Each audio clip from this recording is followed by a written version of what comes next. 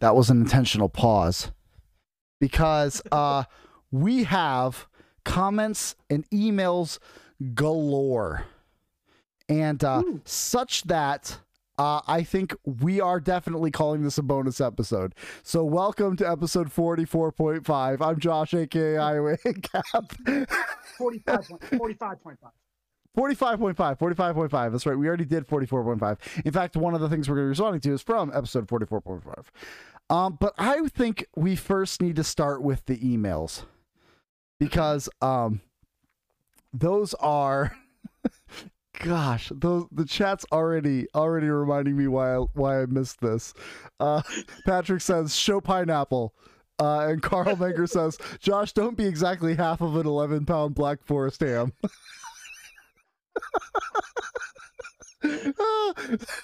Well done, chat. But I think we need to start with emails, because I think we got some really good emails. Did we not?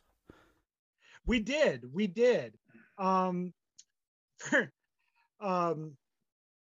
So we always appreciate anyone who takes the time to email us, and so Yarvovol Oisis Ruri, which completely sounds like a real name and not a cat walking across a keyboard, says, "Hi, buyer. Thank you for your interest in our products. You're welcome for my lack of interest. Your yearly membership for Norton 360 has been renewed and updated, and was all caps, and updated successfully. Item name, Norton 360. Finish date, in 1 year. Quantity, 1. Amount total, $440 US. Payment method, automatic debit." And then there's an invoice number, invoice date, that are probably someone's private information, so I won't automatically generated. Let me see if the invoice date even matches the date of the email. It does. Very good job. Wow. And then if you require urgent assistance, please call our experts for refund and settlement issue on, and then it gives an 844 number that I'm sure totally does not go to India, but then says, "Sincerely, Patrick R." So Yarvovol Oisisisiri is very helpfully also going by Patrick R of the Billing and Settlement Department. So very appreciative of Yarvovol's / Patrick's, but not that Patrick's, listenership and contribution to the podcast. You know what? It's just always good to hear from a fan. Yeah. Seriously. And then Rosine says, "This message seems dangerous." Sorry, is this a new email? This is a new email? This is a new email. Because I have to say, Oi Vervovovo and Patrick R. To quote Patrick in the chat, "I've heard it both ways." Yeah, true. I've heard it both ways. What? Oh boy! This message from Rosine seems very important. The message in its entirety is, "This message seems dangerous. Similar messages were used to steal people's personal information. Avoid clicking links, downloading attachments, or replying with personal information." But there's nothing in the body of this email. No links. No. The message title is "Greetings." So greetings, Rosine. Greetings. I don't know why you seem so dangerous. She's just one of those dangerous girls. I wonder if she takes church selfies. Yeah. She's not like those other girls. she's able to be dangerous with no message content. Um, and then perhaps least importantly, Carl Menger says, "Hi, Anarchist Bible Study. Where's my live stream link? Did you think I wouldn't notice, Josh? What are you trying to do? Protect your intellectual property and maintain the integrity of your Patreon kickbacks, thus fulfilling contractual promises. Yeah, right. IP isn't real and money is bad. Don't you miss my clever witticisms and casual anti-Semitism in chat? Give me a link, Josh. After all, I'm not like other girls." Y equals MX plus B, Carl. Well, I just kind of figured we were really planning on taking a right turn into becoming the anarchist math study. So I just wanted to save you the heartache, Carl. But of course, he's back in the chat because we were convinced by that email. Really, that it was very convincing. My favorite part of this email is sorry, you were going to say. No, go ahead. My favorite part of this email is that Google gave me a couple automated responses to it, which are, "What are you talking about?" "What?" and just "what?" and "love it." So Google has really captured the gamut of the correct responses into this email. All of them are proper responses. All of them. Yeah, it's actually very good. Yeah. The email won us, but that email won us back, Carl, and it was because of that email and not because I just got lazy and forgot to send you links. It was because of the email. Yep, my bad. But welcome back to the chat, Carl Menger. You've been missed, and not by me, but some people have missed you in the chat. So welcome back. and then finally, on Christmas Eve, Martin says, "Greetings. Accidental link to one of our YouTube videos instead of the name of our channel." And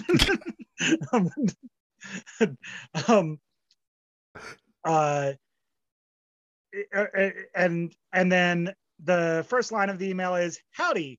Accidental link to the same YouTube video instead of the name of our channel." Which let me check. Actually, this is which one is? Oh, this is "Merry Christmas from the Anarchist Bible Study." That's the that is the link that he's linking to.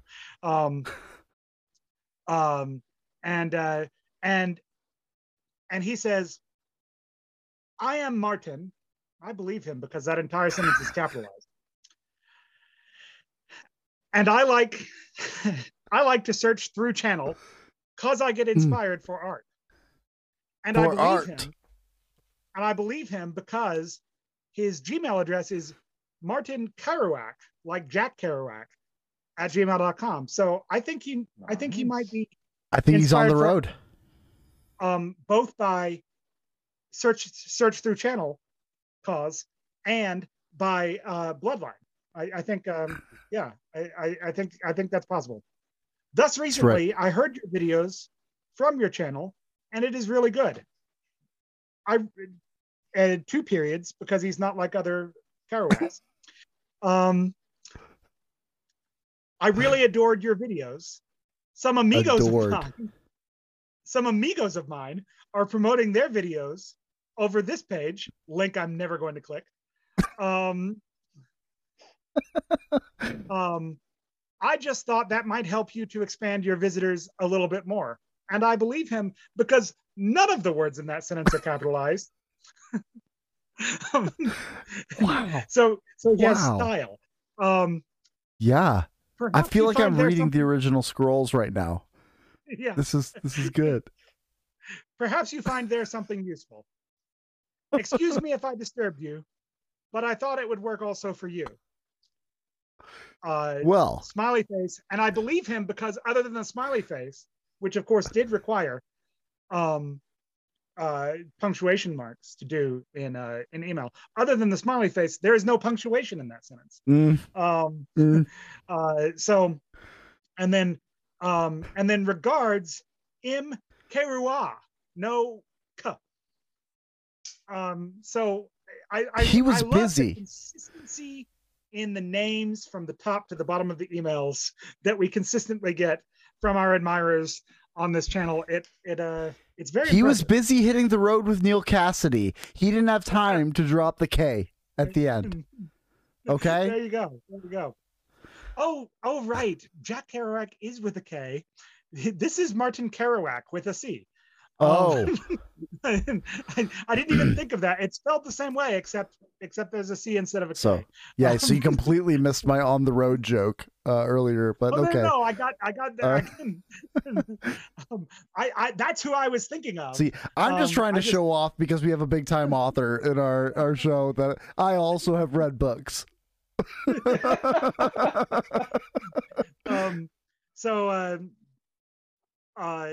Yes, I think I think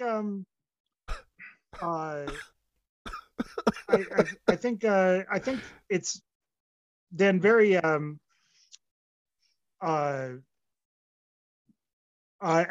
think we should say, especially then for Martin, that we appreciate you, and then we'll make sure that you also are invited into chat next time, because we also found your argument convincing. That's absolutely right. Yeah. And by the way, you don't have to answer those emails anymore. Patrick in the chat said he'll take care of the emails. Says I'll just need your social security number, credit card, and mother's maiden name. So okay. I feel like that's legit. I feel like that's legit. Let's just let's let him take care of the emails from now on. I don't see any reason why that would be a problem. But of course we also take responses from like actual responses, and we had some live chat replay responses from episode 44.5, the bonus, including a couple questions that I thought were really worth digging into. So we're taking a little bit of a right turn into serious content, there's two questions by a friend of mine, Jacob, who watched our episode, and he asked a couple of really good questions. One of them, I think he thought we were going in a direction we weren't going, so that's all right. We've talked enough about Romans 13. We'll skip that question. But the first question he asked is, why label yourself as this or that kind of libertarian? Now, for context, we were talking about how we were talking about the problem, the thing that we've talked about a few times, about the problem of Rothbard and Hoppe being, and Mises not being non-Christians, and how they start from a bad foundation, and how that does lead us to say that we need to be careful about accepting all of their conclusions, because, you know, the myth of neutrality applies to them as well. And yet in the context we said, and yet we don't reject everything, because there's still, we were talking, episode 44.5 was about total depravity and what modifies total depravity, so that it doesn't just mean we're all as bad as we could be. But we said, like, you know, because of general revelation and God's common grace, we still, even though they have, even acknowledging those shortcomings, and they're massive, we still don't have a problem calling ourselves a Rothbardian libertarian or even a Hoppian libertarian. And so that's what he means is by why label yourself this or that kind of libertarian. And I guess it's a good question. It does, on the one hand, it seems like a one could say, isn't a Rothbardian libertarian just a libertarian? And I think, yeah. But I would say for the same reason that I call myself a Reformed Christian. It's not that I think it's not that I think it's a different kind of Christian, and I'm not like the other Christians. It's more of a clarification of what I think is the most accurate Christianity. When I say I'm a Reformed Christian, what I really mean is I believe that the Reformed theological tradition of Christianity is the one that is correct. Mm-hmm. So yes, I would rather be able to just say I'm a Christian. But then there's the question of like, so what kind of Christian are you? So do I have statues of Mary in my house? Do I wear a vestment when I come to preach? Well, no, that's also why I clarify myself as a Baptist too. But there's, so do you baptize children? Well, no, I'm not that kind of Christian. These labels are helpful in that they clarify what I believe to be correct. Now, another reason that label is helpful is that I don't have to go on and say, well, I'm just a Christian. I believe what Christians believe, and therefore everyone who doesn't believe what I believe is not a Christian. So I can both clarify that I think this is the right stream of tradition. This is the right theological tradition for accurately proclaiming what the Bible says, what God says through his word. And at the same time, I don't have to say those ones are not Christians. There may be some Christians that I would, or some streams of Christianity that I was like, yeah, I don't think they're Christians, but that's what labels I think are helpful for. Like I'm not one of those guys who eschews labels in theology, or I think that as long as they're helpful for defining things clearer, that's why I like the term Rothbardian or Hoppian libertarian, is because I want to make sure people know I am not well, I'm not like one of the left-wing libertarians. I'm Hoppian. I'm not a Beltway libertarian. I'm Rothbardian. I want to, I could even clarify I'm not a Chicago School of Economics libertarian. I'm Misesian. Like these are helpful labels because they clarify what I mean by libertarianism. You're not the kind of libertarian that could have voted for C4 in Canada, which may or may not have anything to do with an episode we may have just released. Yep. I think it's kind of nice. I have always been confused by people who say no labels, no labels. In the libertarian world and even in Christian world, I think it often it means, one, they don't know enough about it. They don't want to make a decision, especially in Christian world. But it gives context to what you believe, where you're coming from. And I think that's extremely helpful, knowing that someone is a Reformed Christian. I'm, being a Reformed Christian myself, I'm going to come into the conversation not having to clarify certain things. Whereas if I know someone is coming at this from more of a opposite side of the theological gambit, then when we start saying Christianity, like there are some things that are going to have to be clarified lest we misunderstand each other. Yeah. And especially Carl Menger says in chat, when there are as many divisions and goals and strategies between sects in the school as there are within libertarianism, there is a really necessary utility to differentiation. And then also he adds, labels are descriptions, not limitations.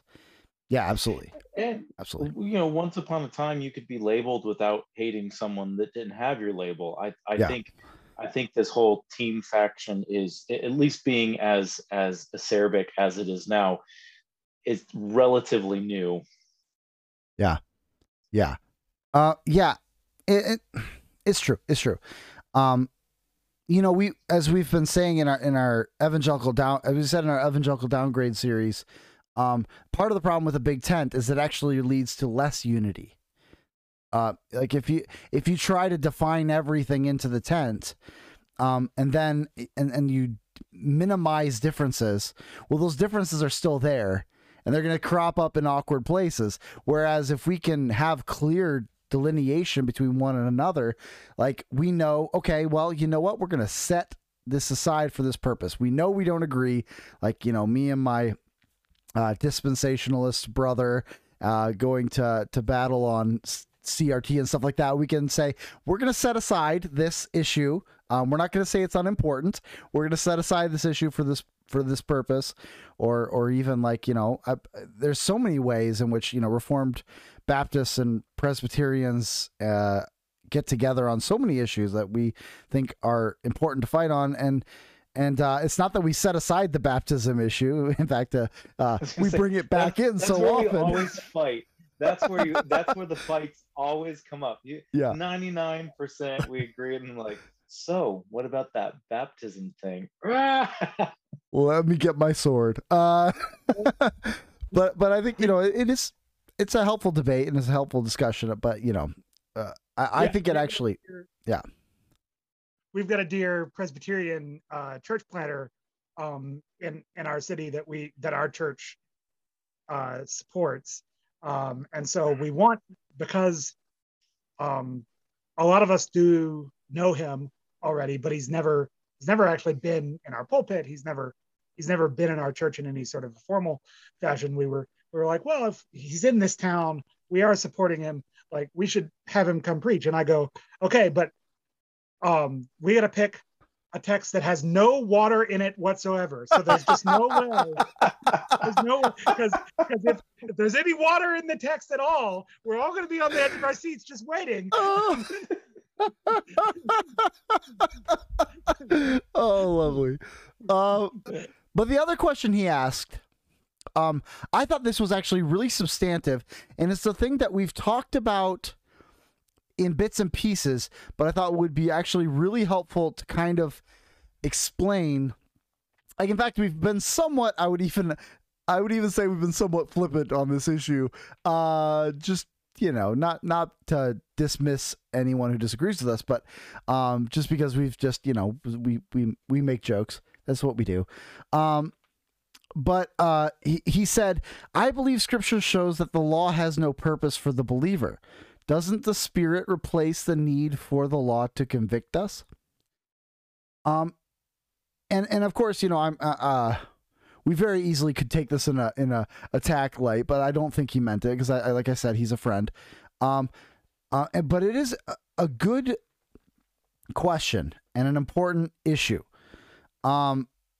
because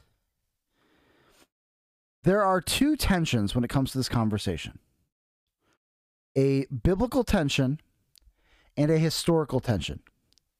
So in the biblical tension, we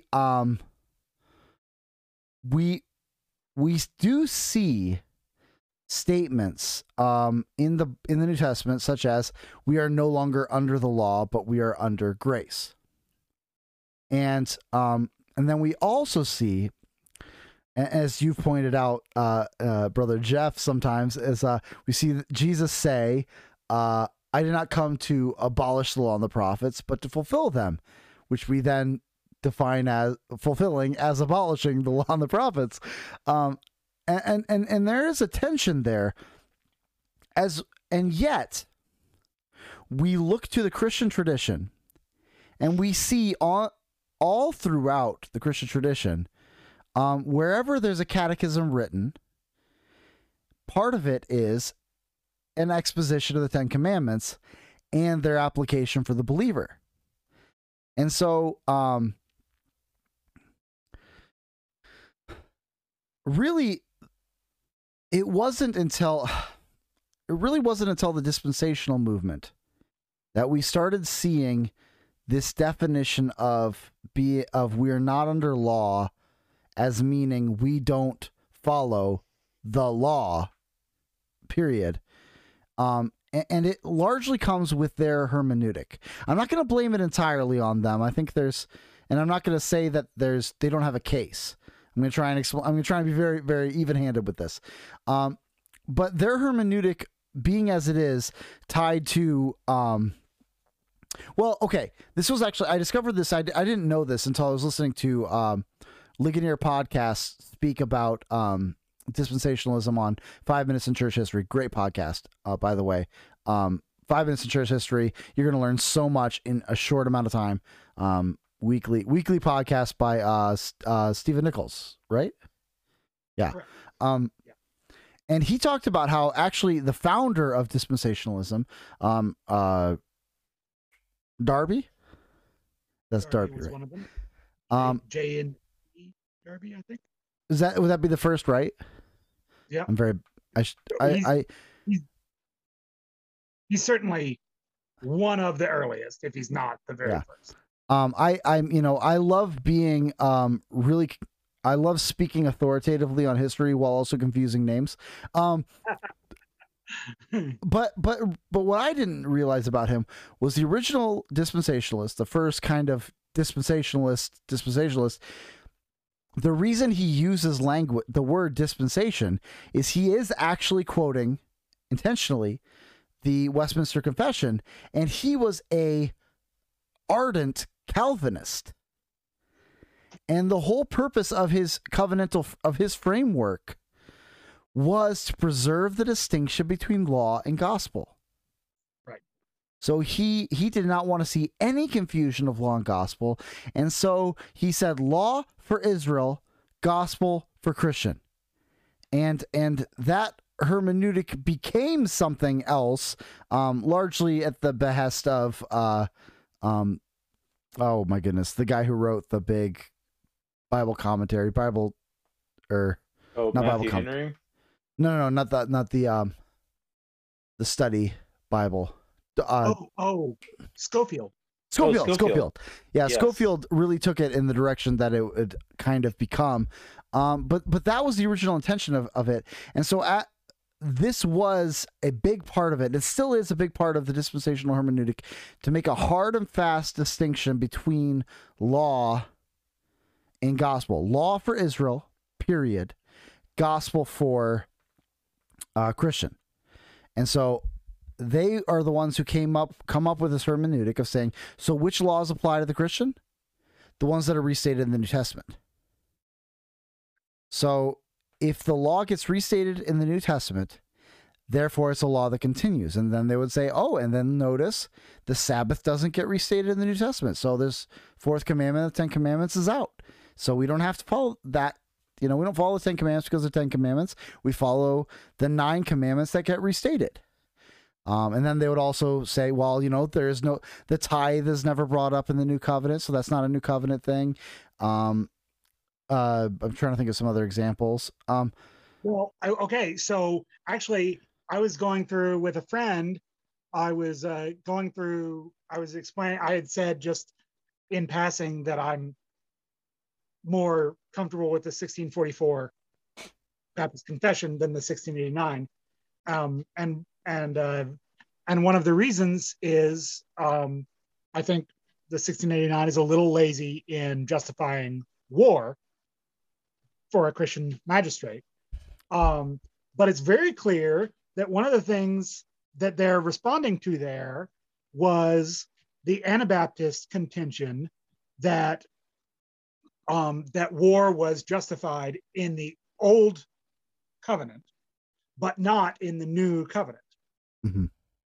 Now, they do a particularly bad job of this because their one proof text is from Luke 3, which is John the Baptist, who would be the very last Old Testament prophet. Yeah.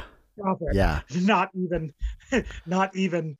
So the whole argument of the Anabaptists was that it changed at the Sermon on the Mount. So pick something after the Sermon on the Mount.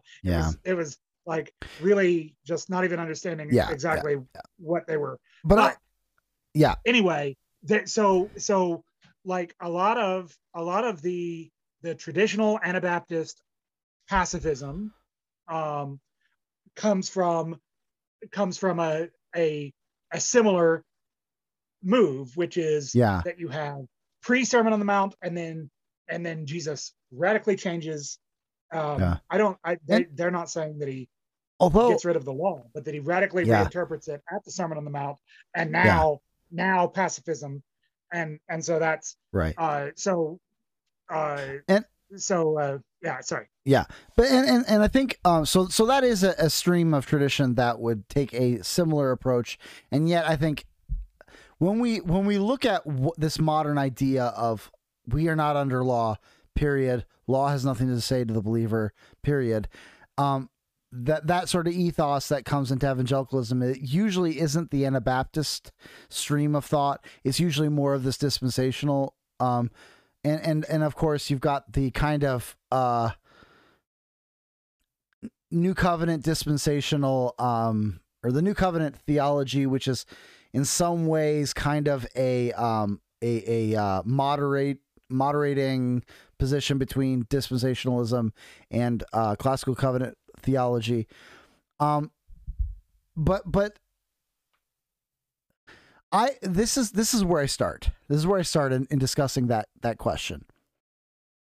For me, as I've often said, I don't know if I've ever said that on the show, but as I often say to people when I'm talking about this issue, their hermeneutic, this hermeneutic that is very common among New Covenants or Progressive Covenant or dispensational scholars, and gets into the water of evangelicalism in general.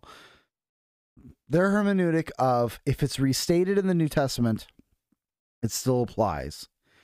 I like to turn around and say, I'm less interested in what gets restated than how it is restated. Like, in which case we find... What's that? You have said this on the show. I have said this on the show. Okay. In which case we get these important, crazy interesting things like in discussing paying elders, Paul says this remarkable phrase of like, well, have you not heard? Have you not read in the scriptures that a ox should not be muzzled? Like, wait, what? So that is a restatement of the Old Testament law in the New Covenant in the New Testament, and it's stated in such a, well, haven't you read this? And that's what's really interesting. That's what's really interesting is for me is not what commandments get restated, but how do they get restated? Most of the time, it is in this like, well, didn't you read this? Like, didn't you read the Old Covenant say this? Like, haven't you read this in the law? Haven't you read that in the law?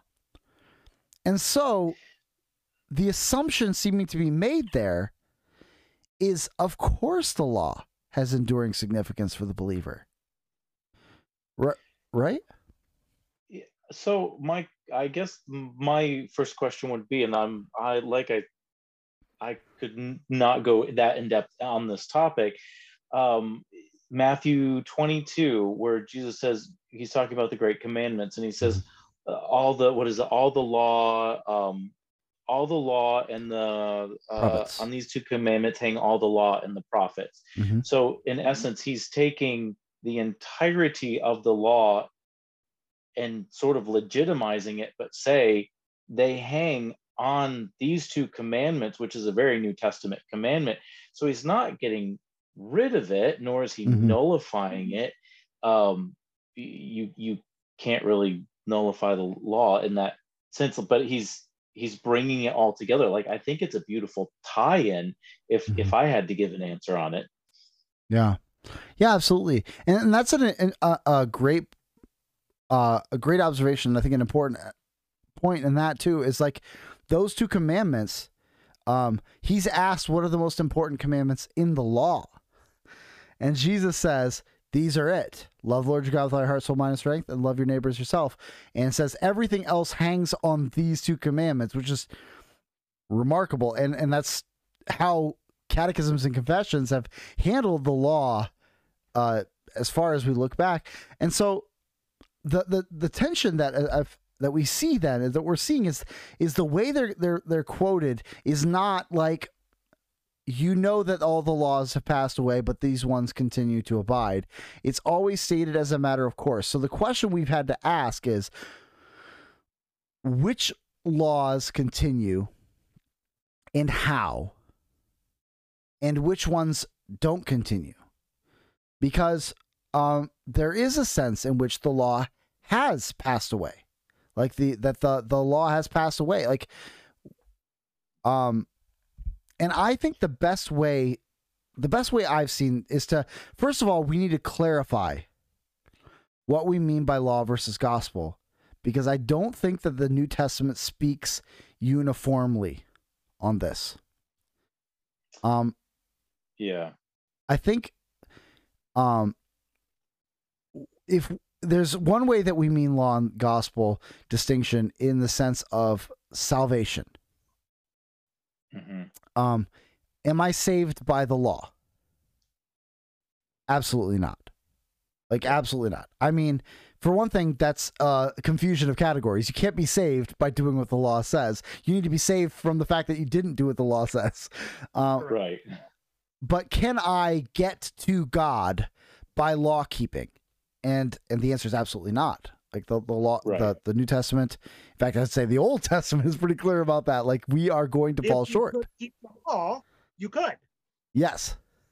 But you can't keep the law, therefore you can't. Yes. Right. And so, and you can't make up for law breaking by more law keeping, because that's not how law works. Right. Right. You break one and you're guilty of it all. Yeah. Or the illustration that I sometimes use to my youth group is, so I'm brought up in court for murder, and I say, yes, you're right, I did murder. However, I also help little old ladies cross the street, and I also give to charity. So shouldn't that, like, the judge is gonna be like, what does that have to do with anything? Like, did you break the law? I stopped all lights. That's right. Yeah. The college I went to was extremely Armenian, but very, very strict. And my friends and I, we had what we called conscience points. And if you served in nursery during, Sunday or whatever, you got conscience points, and you could save them up and then spend them on certain sins. Like if you wanted to sin big, then you had certain conscience points that you'd have to sit. And yeah, unfortunately, the law doesn't actually work like that. Yeah. You don't get free nights and weekends. Yeah. Yeah. Yeah. And so in that case, law gospel distinction is so utterly important that we never in any way confuse good works for saving. Like, that is where Paul has the hardest distinction between law and gospel. You cannot, by good works, attain salvation. It is by faith and faith alone, because you need Christ's good works, his perfect good works and his perfect obedience, active obedience and passive obedience. Like, you need all of that. And so in that sense, yes, the law has nothing for us. The second way would be kind of, I guess you could call it a I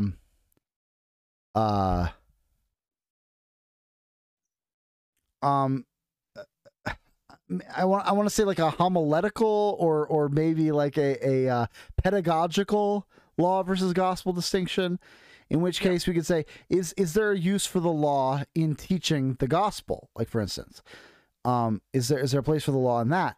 And for that, I think Paul's answer goes the opposite direction. He says, absolutely. Like, for one thing, we don't know our need for the gospel until we hear the law. You know, that we need to hear what the law has to say about our sin and about our judgment before we know we need Christ. And also, like, the laws of use in understanding the gospel, because we can see Christ's perfection in the law, and we can see the perfect holiness of God that we're attaining to and we're seeking for.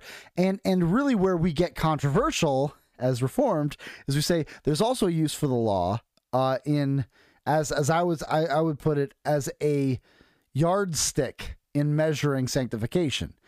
I don't think we can be sanctified by the law any more than we can be justified by the law. It's still the gospel that sanctifies us, but it's a yardstick we use to compare. So, like, where am I in sin and in my growth into fighting sin?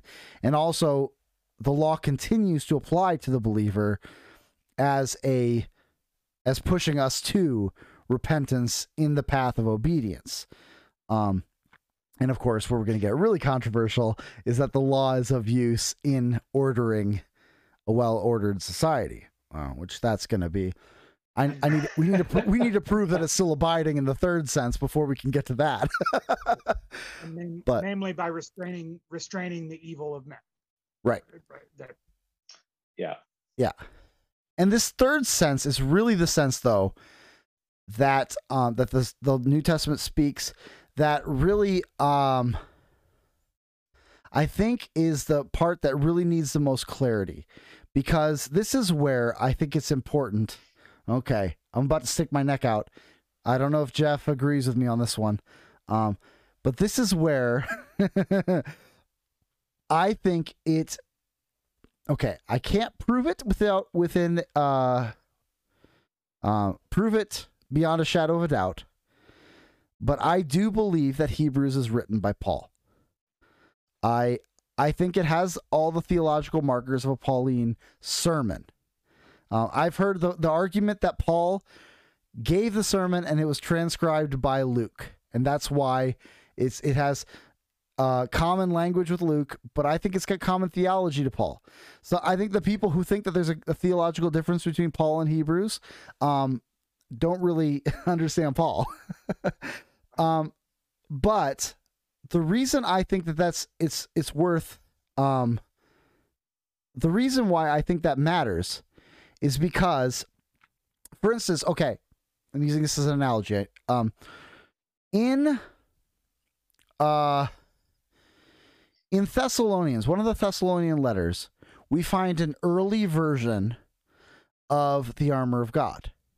It's in fact, we read the Thessalonian passages outside of the two eschatological passages very little, and so we don't ever see these verses. But we find, I don't have it in front of me, but it's basically three pieces of armor, and they don't exactly line up with what Paul will write later in Ephesians. But it is it's like an early version. Like he's seeing he's developing. Yeah, he's seeing some kind of an analogy develop there of the Christian virtues and going to war and putting on the armor of a soldier. But it's not the full version that we're going to see later in Ephesians. In Ephesians 6, we've got kind of the full worked out understanding. And this doesn't make his early version incorrect. He's just working out it's more like a first draft, I guess you could say, of a metaphor. I think maybe that's what we're seeing between some of the ways Paul speaks of law versus gospel and the way Hebrews speaks much more clearly on the difference between Old Covenant and New Covenant. Sometimes he uses law as a label for Old Covenant. Right. That sometimes what he means by law is just the Old Covenant administration or dispensation, that it was defined by the Mosaic law, and so it's not an improper name for it. It's the dispensation of the law. But I think that is the sense in which we are no longer under law. What he's saying there is we are not under the Old Covenant dispensation. We are not under the whole Old Covenant rule of following, for instance, the dietary restrictions, which were meant to separate Israel as a people, not meant to follow their ceremonial law, which was supposed to prepare us for Christ and point us to Christ. We were not meant to follow certain called theocratic civil governance rules.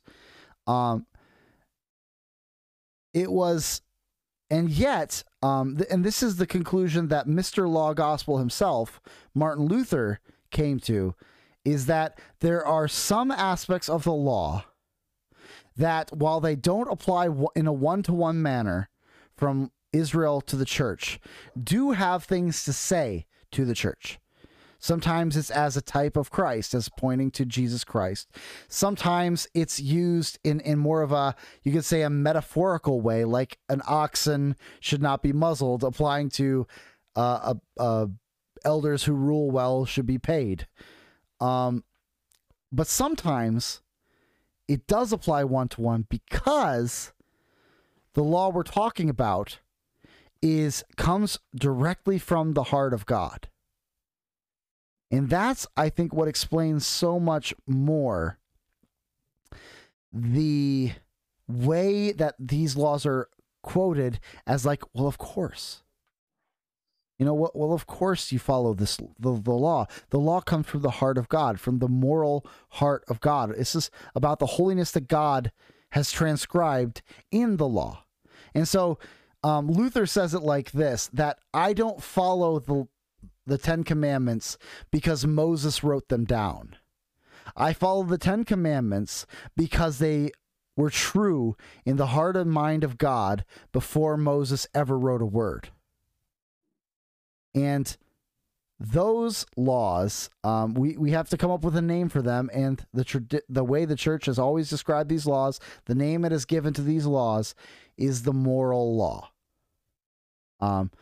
It seems like a fitting name for it. We're talking about the morals, holiness, and so if those continue to abide, the question is, how do they abide? And that's where we step back into the pedagogical use of the law gospel distinction, is that since they have enduring significance before God, they have enduring significance for the believer.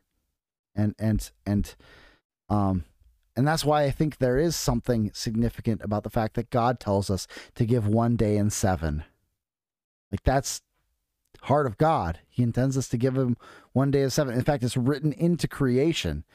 That one very clearly comes before the Mosaic law. It's written into creation. We're to take 1 day in 7. Now, what day that is shifts as a result of the resurrection of Jesus Christ. We take the 1 day in 7 being Sunday, but and it doesn't line up 1-to-1 with what they did in the Sabbath in the Old Testament, because there was Sabbath is a very mixed law.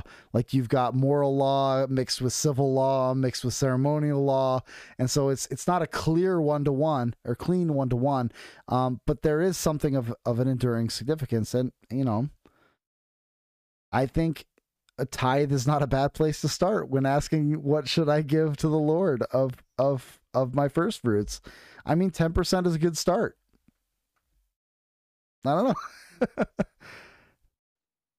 And I think it's a good start to say, for instance, that except in extreme cases of necessity or mercy, I should not, since I politic for a living, I should not politic on Sundays.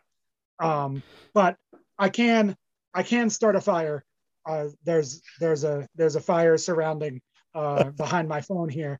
I did start it today. I didn't start it yesterday and just leave it and keep throwing sticks on it today. You know what? I started this fire today. But I don't light a candle because I've got electricity. Yeah. But I hope that does explain kind of like we very easily could have answered this in a flippant way, and I didn't want to. And I know we've mostly made jokes about this in the past. We haven't really given a thorough explanation of what we mean by this. And I think there was a necessary. I think that was necessary to kind of lay out what we mean by the enduring significance of the law, and why we believe that the catechisms are not making a mistake. The Reformed catechisms specifically are not making a mistake when they describe the catechisms as something that has enduring significance for the believer. And also, I guess maybe I want to touch on that second question of the Spirit replacing the need of the law to convict us. I think that's a little bit of a category confusion, in the same way that we could also say, so doesn't the Spirit teach us about Jesus? So why do we need the Word? Well, I think you would acknowledge, well, the Spirit uses the Word. The Spirit uses the Word to teach us about God, teach us about Christ. It's not one or the other. As the Westminster Catechism and the Keach Catechism follows it, says, while the light of nature and man and the works of God plainly declare that there is a God, his word and Spirit only do effectually reveal him unto us for our salvation. We need the word of God, the Spirit of God, speaking by the word of God. So when the Spirit of God convicts us about our sin, it does so using the moral law of God. Like I hear the law that says you shall not steal, and then the Spirit convicts me about my stealing. I hear Jesus's going deeper on the subject of thou shalt not murder, as saying you shall not hate your brother, and the Spirit convicts me about the fact that I am currently hating my brother. So I think that that is I think that's an important the Spirit does that, and I would say he always has done that. The Spirit, it's been clarified in the New Covenant that the Spirit is the aspect of not aspect. Oh, I almost accidentally heresied. The Spirit is the person of God who does the convicting of God's people, but he's always been the one who does that, and he has always done that through the moral law of God. So, yes.